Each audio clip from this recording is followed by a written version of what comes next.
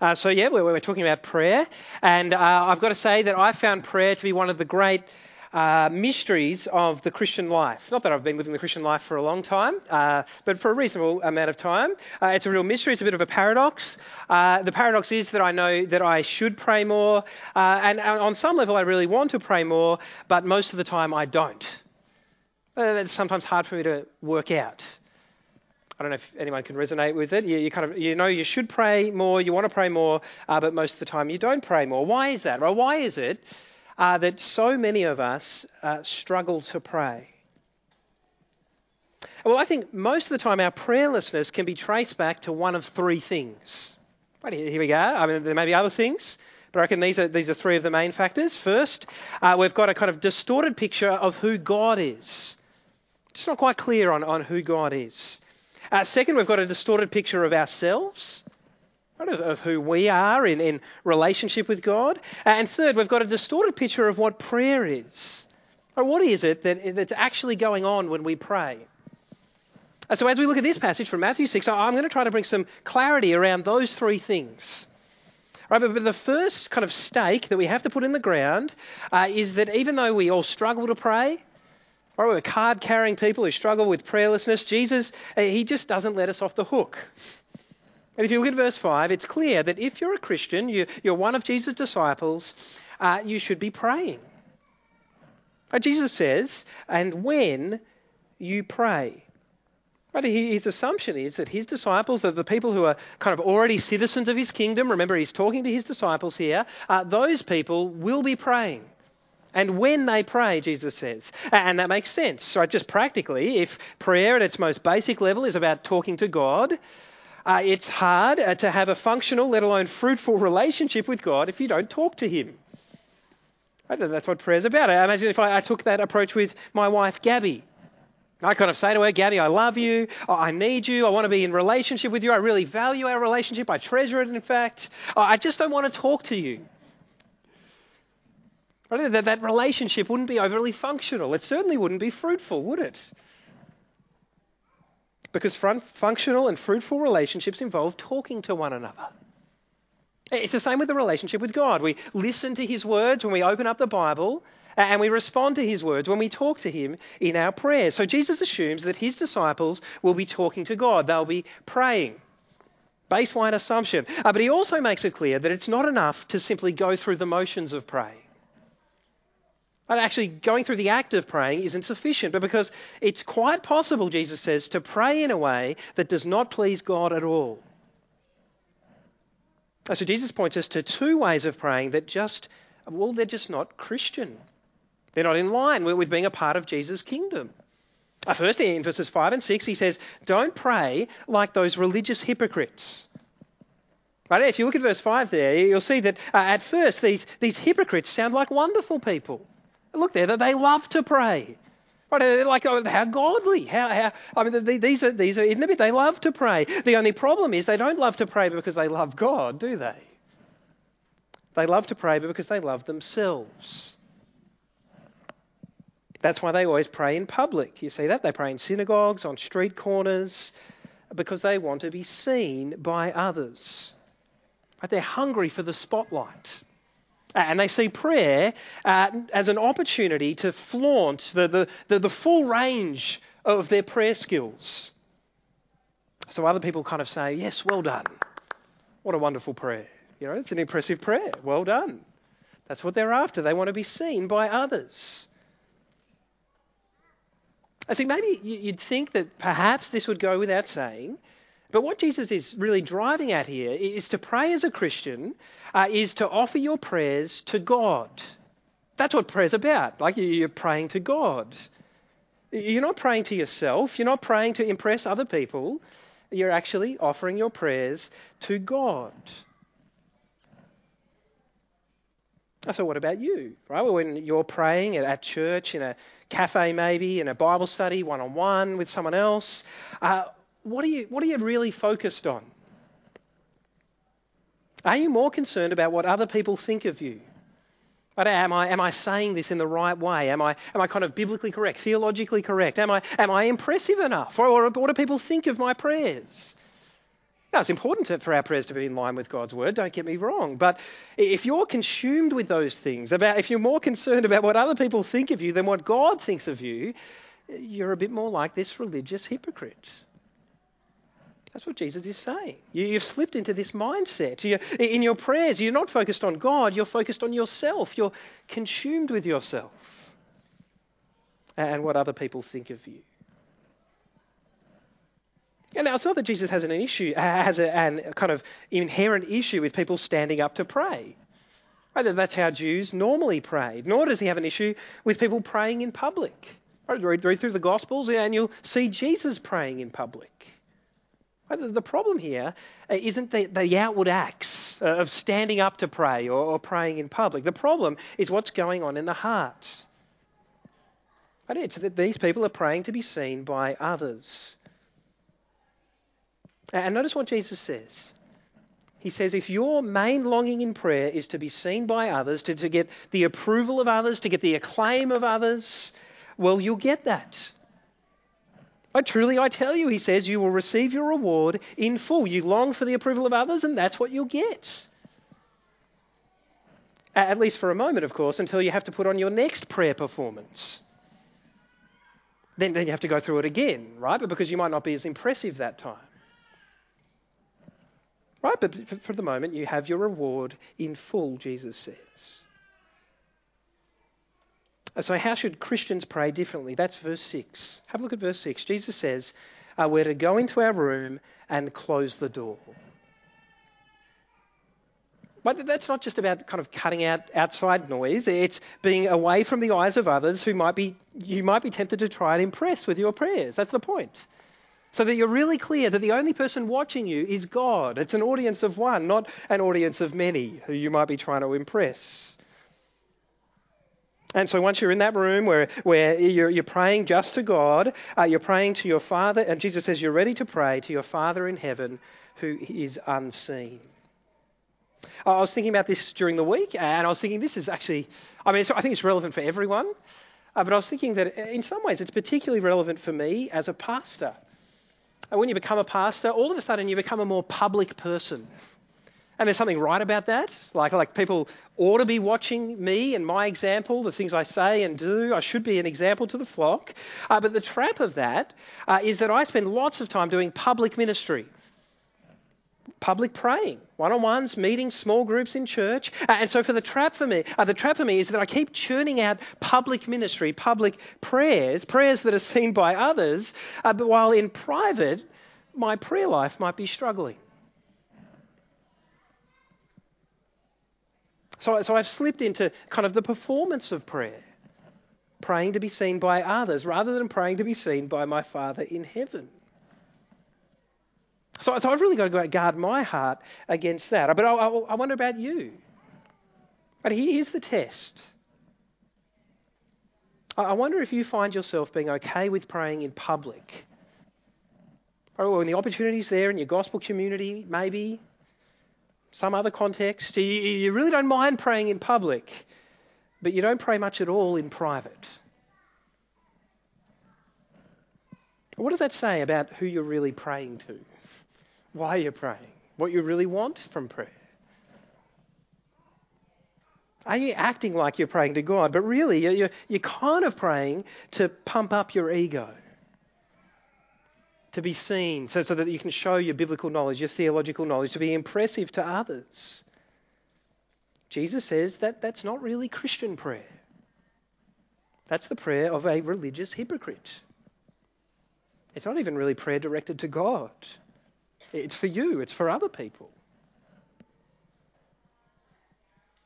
But notice Jesus' assurance, right? He says that when we do pray to God, right, for an audience of one, not to be seen by others, but to be seen by our Father in heaven, right? When we do that, we'll be rewarded with something much greater than the fleeting approval of some person.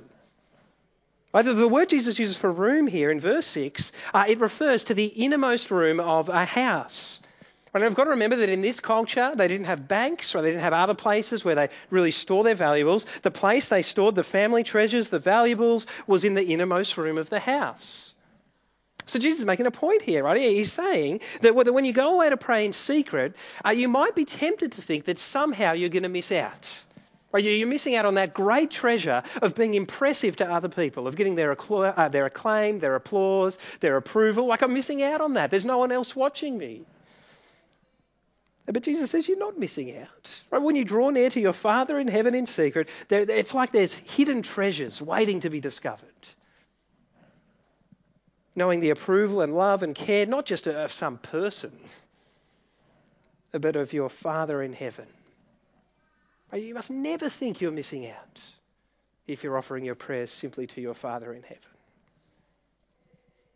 Actually, let's be clear. Right? Jesus is not saying that all your prayers should be in secret. Right? No more praying. Right? From now on, no more praying in a cafe, in your Bible study. Right? If anyone else is there, no more praying in church. Like from this day forward, actually, Jared, you're rostered on later on in the service. No praying. Right? No, all our prayers must be in. So Jesus is not saying that. But he is saying we have to watch our motives in prayer.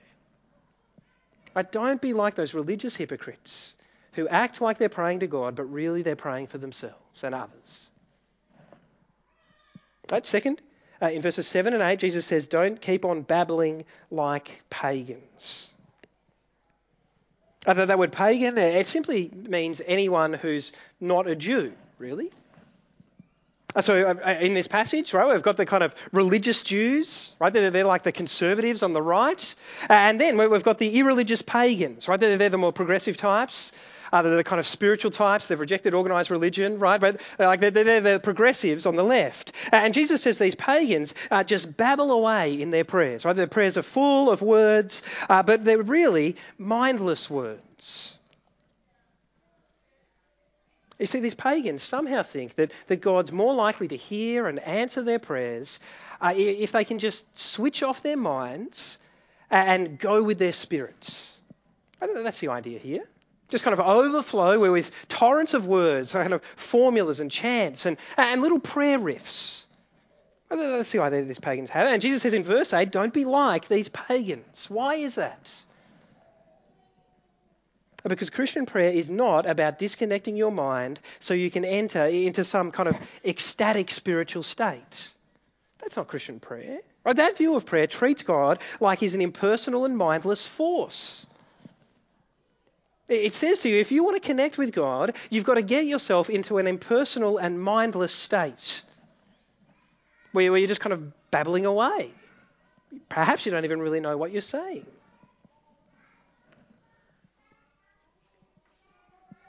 And maybe this will be a bit controversial, but let me say up front, I'm not what some people might call a cessationist. Right? I don't believe that the spiritual gift of speaking in tongues has ceased altogether. Right? Ceased, that's where the term cessationist comes from. I don't believe it's ceased. But I do think that in some churches, the way the gift of tongues is expressed is a bit more like this. But the aim seems to be to get people into such a spiritual state that they've switched off their minds and they're not really conscious of what they're saying anymore. At least that's my experience of it. But where that is happening, I think Jesus would have some questions about it. It sounds a bit more like connecting with a mindless and spiritual force than a personal father. But in case you kind of think I'm picking on just our Pentecostal brothers and sisters, let me say that our prayers right here in our own church can be just as mindless, can't they?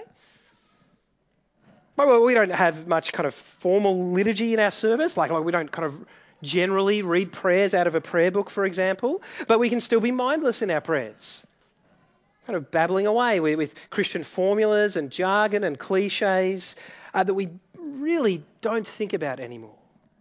It's kind of roll off the tongue. Is our mind engaged? I don't know. We're saying a prayer, but, you know. But Jesus says, don't pray like that. I don't pray as if God is impressed, as if he can be manipulated by the kind of mechanics or formulas or even the statistics of your prayer. Oh, that person prayed 300 words in 2 minutes. I'll listen to that prayer. Like, that's not the God we pray to. He's not manipulated by the impressiveness of our words. A torrent of words? No, that's not who we pray to. Look at verse 8. We pray to our Father in heaven. He knows what we need before we even ask it. Well, we don't pray to a God who's ignorant, so we've kind of got to instruct him in our prayers, tell him what's what. And we don't pray to a God who's hesitant, so we've got to manipulate him in our prayers. No, we pray to our Father in heaven who loves us and knows us and is eager to answer our prayers for our good. So our prayers shouldn't be kind of mindless repetition of words like these babbling pagans, nor should they be a means of glorifying ourselves like the religious hypocrites. Right? Our prayers should be a personal encounter between a child of God or the children of God and our loving Heavenly Father.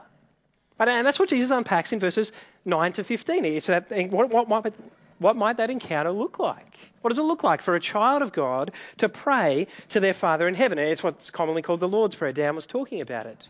And it's completely fine to recite this prayer as we did at the end of the kids' talk. But Jesus gave it to us, not so much so that we could constantly recite it, right, mindlessly. Right? He gave it to us to be a template for the kind of things that should shape our prayers as Christians.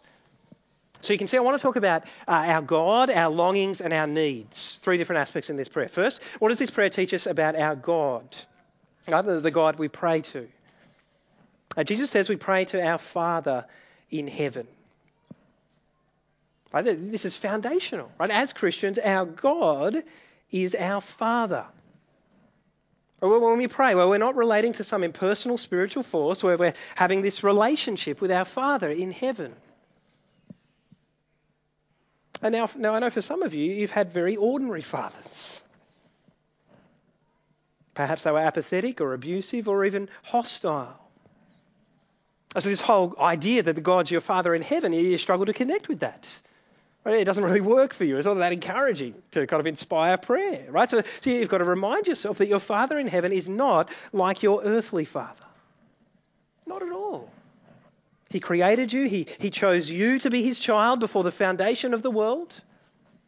He bought you at great cost to be his. The blood of his one and only Son shed on the cross that you might be cleansed of your sin and adopted into his family. That's how much it meant to him for you to be his child. So when you pray to God as your Father, be assured that he knows you, he loves you, and he cares for you. He actually cares for you. He cares for you. I was thinking about this during the week. Some of you know I have 2 children. Ada, she's 4. Charlie is 18 months nearly. And I work from home. We have a kind of study at home.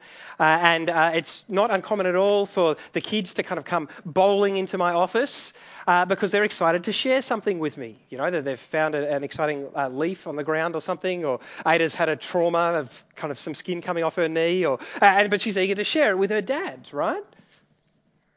And I was thinking about that. I mean, that's what prayer is, isn't it? We'll talk in a minute. It's not as simple as child to father, quite like that. But mostly, I think my kids feel pretty secure to bowl into my office. They know that I love them, that I care for them, and they're eager to just share their stories with me, to talk to me about what's going on in their lives. And that's wonderful. I think it's a great joy for me. And often the stories they're telling, Ada's telling, it just doesn't make that much sense. I'm trying to work out what it is. She's stammering away. She's trying to learn the language still. I don't care. I just delight in the fact that she was eager to come and talk to me. But that's what it's like with us and God, isn't it? He's delighted when we come to him as his children, to share our prayers. And he wants us to come boldly and confidently, secure that he's our Father in heaven who cares for us. And of course, he's not just any father, right? He's not just some pastor of a church in Thornbury. He's your Father in heaven. Whether that's not a comment on where God lives. It's like his address is in heaven, right? If you want to send him a letter or something. No. It's telling us what God's capable of. Right? Our Father in heaven created all things. He rules all things. He's capable of all things. So we've got to remember these things, right? It's not just that your Father cares for you as his child. It's that nothing can stop him doing what is good for you, what is best for you as his child. Nothing. If your Heavenly Father wants to do something for you, he does it. He's capable of all things. It's not like the friend who cares for you but can't do anything about your situation. Like here's a tissue, a shoulder to cry on. That's nice. It's care. But they've got no capacity to do anything. That's not your Father. Your Father's capable of all things. He cares for you and he's capable of all things. So your Father in heaven, that's who you pray to. And once you see God like that, once you approach God like that as your Father in heaven, it really transforms your prayers. But first, you start longing for what your Father longs for. It changes what's in your heart. So you pray, hallowed be your name. That name there, it's about God's character, right? The glory of who God is. If you read in Exodus 34, God reveals his name to Moses. And it says, the Lord came down in the cloud. This is Exodus 34, verse 5, if you want to look it up later on.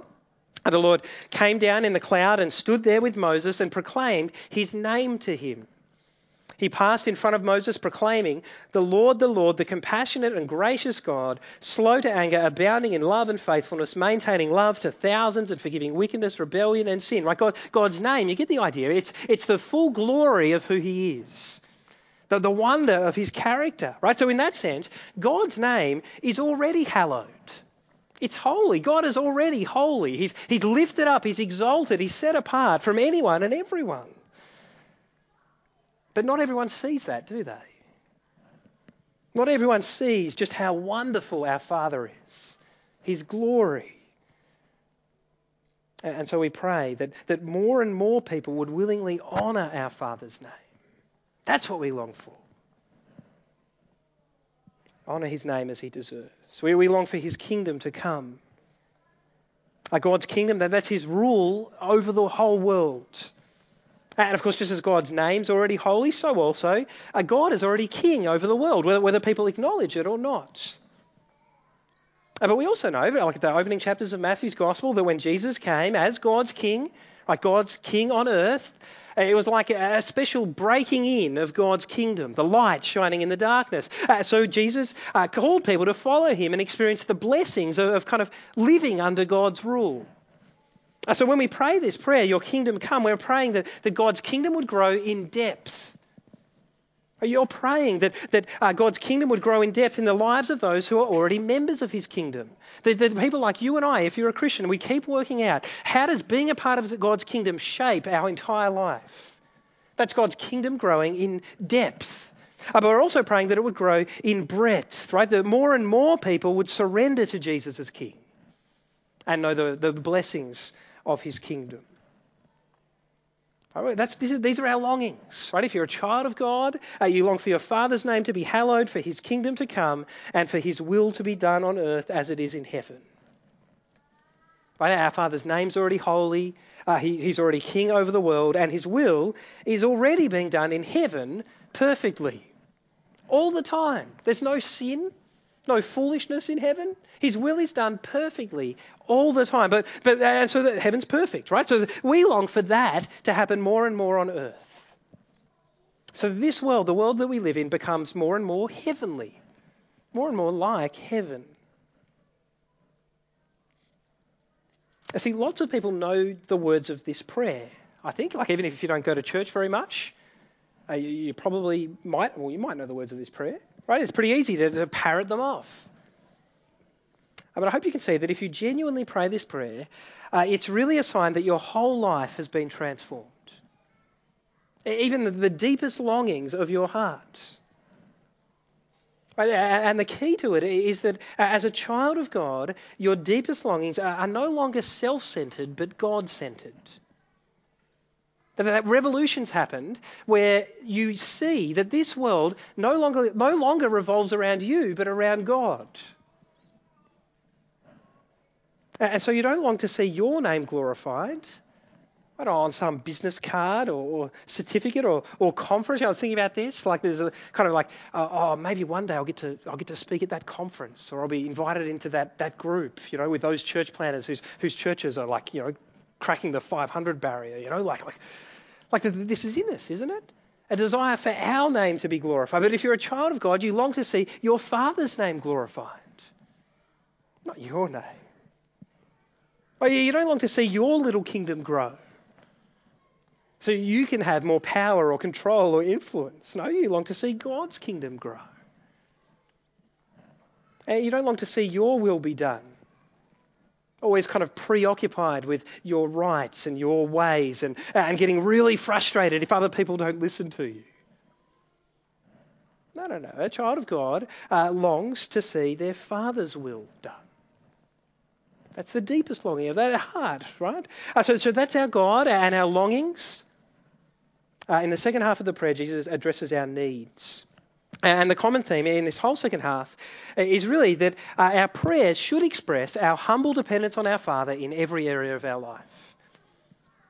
So first, we're dependent on our Father for our daily physical needs. We pray, give us today our daily bread. Bread there's not just bread, like if you're gluten-free and you're like, it's really hard for me to find bread. Like it's not just bread, right? It represents everything that we need day by day to preserve our physical lives, right? It's acknowledging our dependence for food, water, rest, health, shelter, peace, right? Everything. So this prayer, if you pray it regularly, it constantly reminds you that your life is very fragile. Every breath you take is a gift from God, right? You need to pray that God would sustain your life every day. That's what that prayer's about, right? It doesn't mean that you kind of kick back and expect God to miraculously deliver food to your door every night. Right, I prayed in the morning, God, give us today a daily bread. It's getting kind of 7 o'clock, 8 o'clock. God, you're not answering the prayer, Go out and get a job, right? Like God usually answers this prayer by providing us a job so we can earn some money, so we can buy some food. That's how God usually answers this prayer. But in the midst of that, where we humbly come before our Father praying that He would provide for our daily physical needs. And just as we're dependent on God for our physical needs, our kind of physical well-being, we're also dependent on Him for our spiritual needs, our spiritual well-being. That's why in verse 12, Jesus says, and forgive us our debts as we also have forgiven our debtors. Just incidentally, I can't remember what I said. Incidentally, notice that as Christians we believe that there are things that are true physically. Right? You say, in general, you'll be more physically healthy if you eat than if you don't. Right? That's a kind of a physical law. Right? But as Christians we see that it's not just in the physical world that that's true, but in the spiritual world. In general, in fact always, you'll be more spiritually healthy if you forgive than if you don't. This is about spiritual health. You'll be more spiritually healthy if you're generous rather than greedy. You'll be more spiritually healthy if you're kind of calm and self-controlled rather than angry all the time. Right? There's all sorts of ways, like things that influence our spiritual health.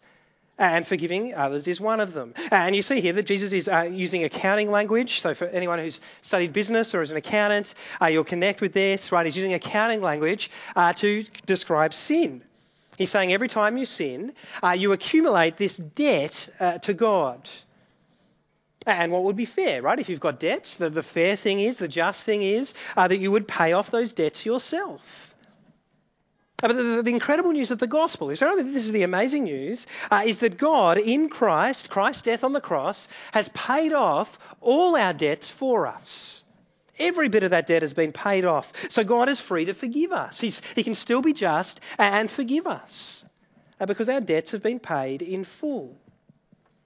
Now, I suspect if you're here and you're a Christian, you're probably okay with this bit. I hope you confess your sins regularly, you trust in Christ for forgiveness, you embrace God's forgiveness in Christ. Maybe it's the next bit that's harder, isn't it? Forgive us our debts as we also have forgiven our debtors. That's harder.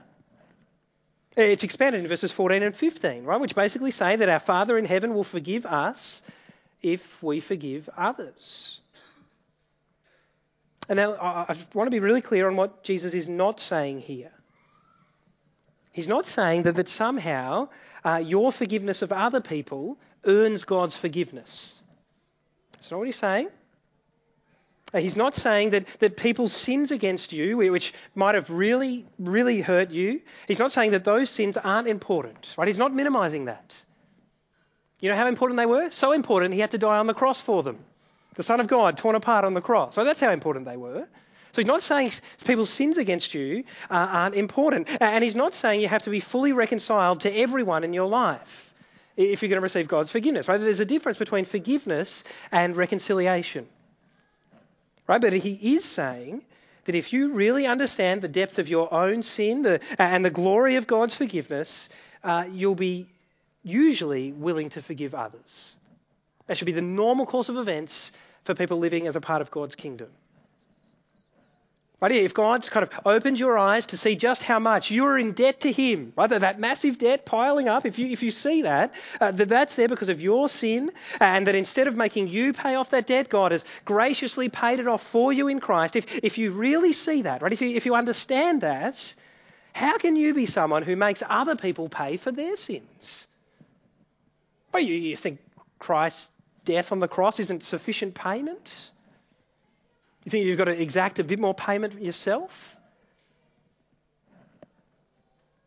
But remember the parable of the unforgiving servant. Later on in this gospel, Matthew 18, Jesus says in verse 32, the master called in his servant and he said, "You wicked servant, I cancelled all that debt of yours because you begged me to.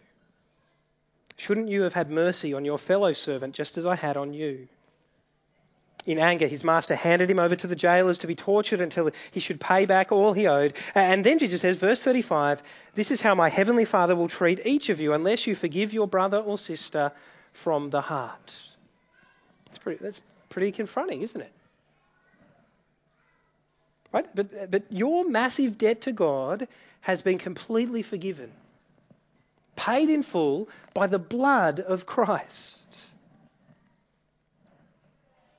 So you shouldn't make your brother or sister, your husband or wife, your children or parents, you shouldn't make them pay by holding on to unforgiveness.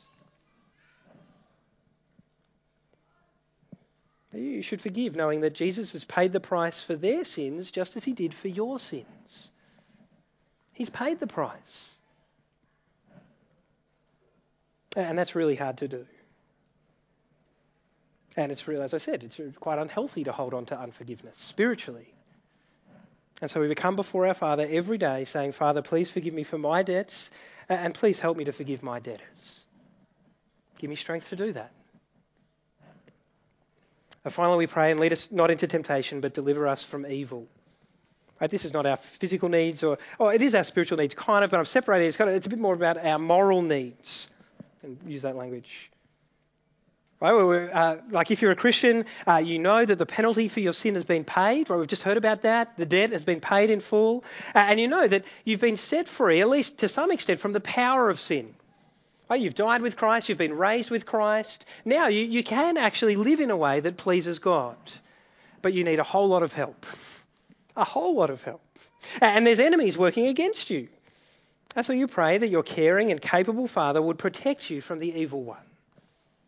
That he would deliver you from the evil one as he seeks to lead you into sin every day. So we've got to be alert to that. We've got to pray about that. And so there it is. That's what I think praying like a Christian looks like. And remember I said that most of our problems with prayer, our kind of prayerlessness, they can be traced back to one of three things. A distorted picture of God, a distorted picture of ourselves, and a distorted picture of prayer. Sometimes if we're firing on all cylinders, we've got all those things going at once, and that's really great for our prayer lives. Sorry, it's the sarcasm, but that's not a great mix of things.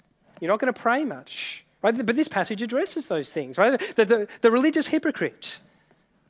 What's their picture of God? They're treating God like a commodity, a tool to be used by them to stroke their own ego.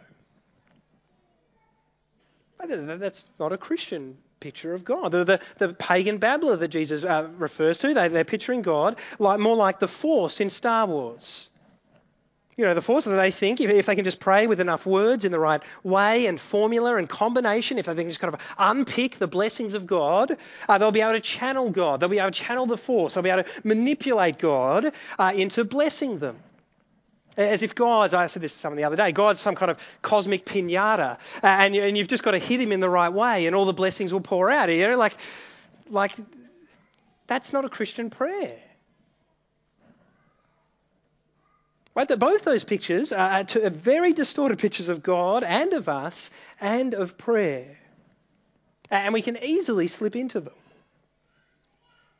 So we have to allow the truth of Jesus' words here to reshape our distorted pictures of God. Until we actually see God, we approach him as our caring and capable Father in heaven. We come boldly before him, secure in the fact that he loves us, that he's eager to hear our prayers, that he delights to hear our prayers. Right, and we've got to allow Jesus' words to reshape our picture of ourselves. Like some Christians still see themselves as a dirty, rotten sinner that God would never want anything to do with. That's not you. You've been cleansed of your sin. Your debt has been paid. You're a dearly loved child of God. So you've got to change that. If you want to pray, if you want to come boldly before God, you've got to see yourself in line with the truth of the Scriptures. And we've got to allow these words to reshape our picture of prayer.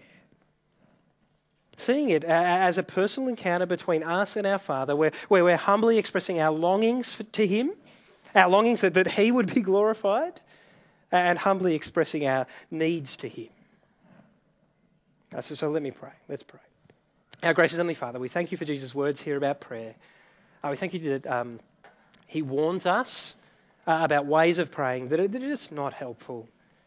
That encourage us to think about you and ourselves and the whole activity of prayer in ungodly and ways just that aren't fitting for your kingdom. We thank you for the clarity Jesus gives us about those three things. We pray that we would be increasingly clear that you are our Heavenly Father, that you care for us and that you're capable of all things. We pray that you would work this revolution in our lives where we're no longer longing primarily for ourselves, but we're longing to see you glorified and to see more and more people acknowledge you. And I pray, Father, that you would give us the humility to come before you and acknowledge our needs in every part of our lives, our dependence on you. We pray in the name of our Lord Jesus. Amen.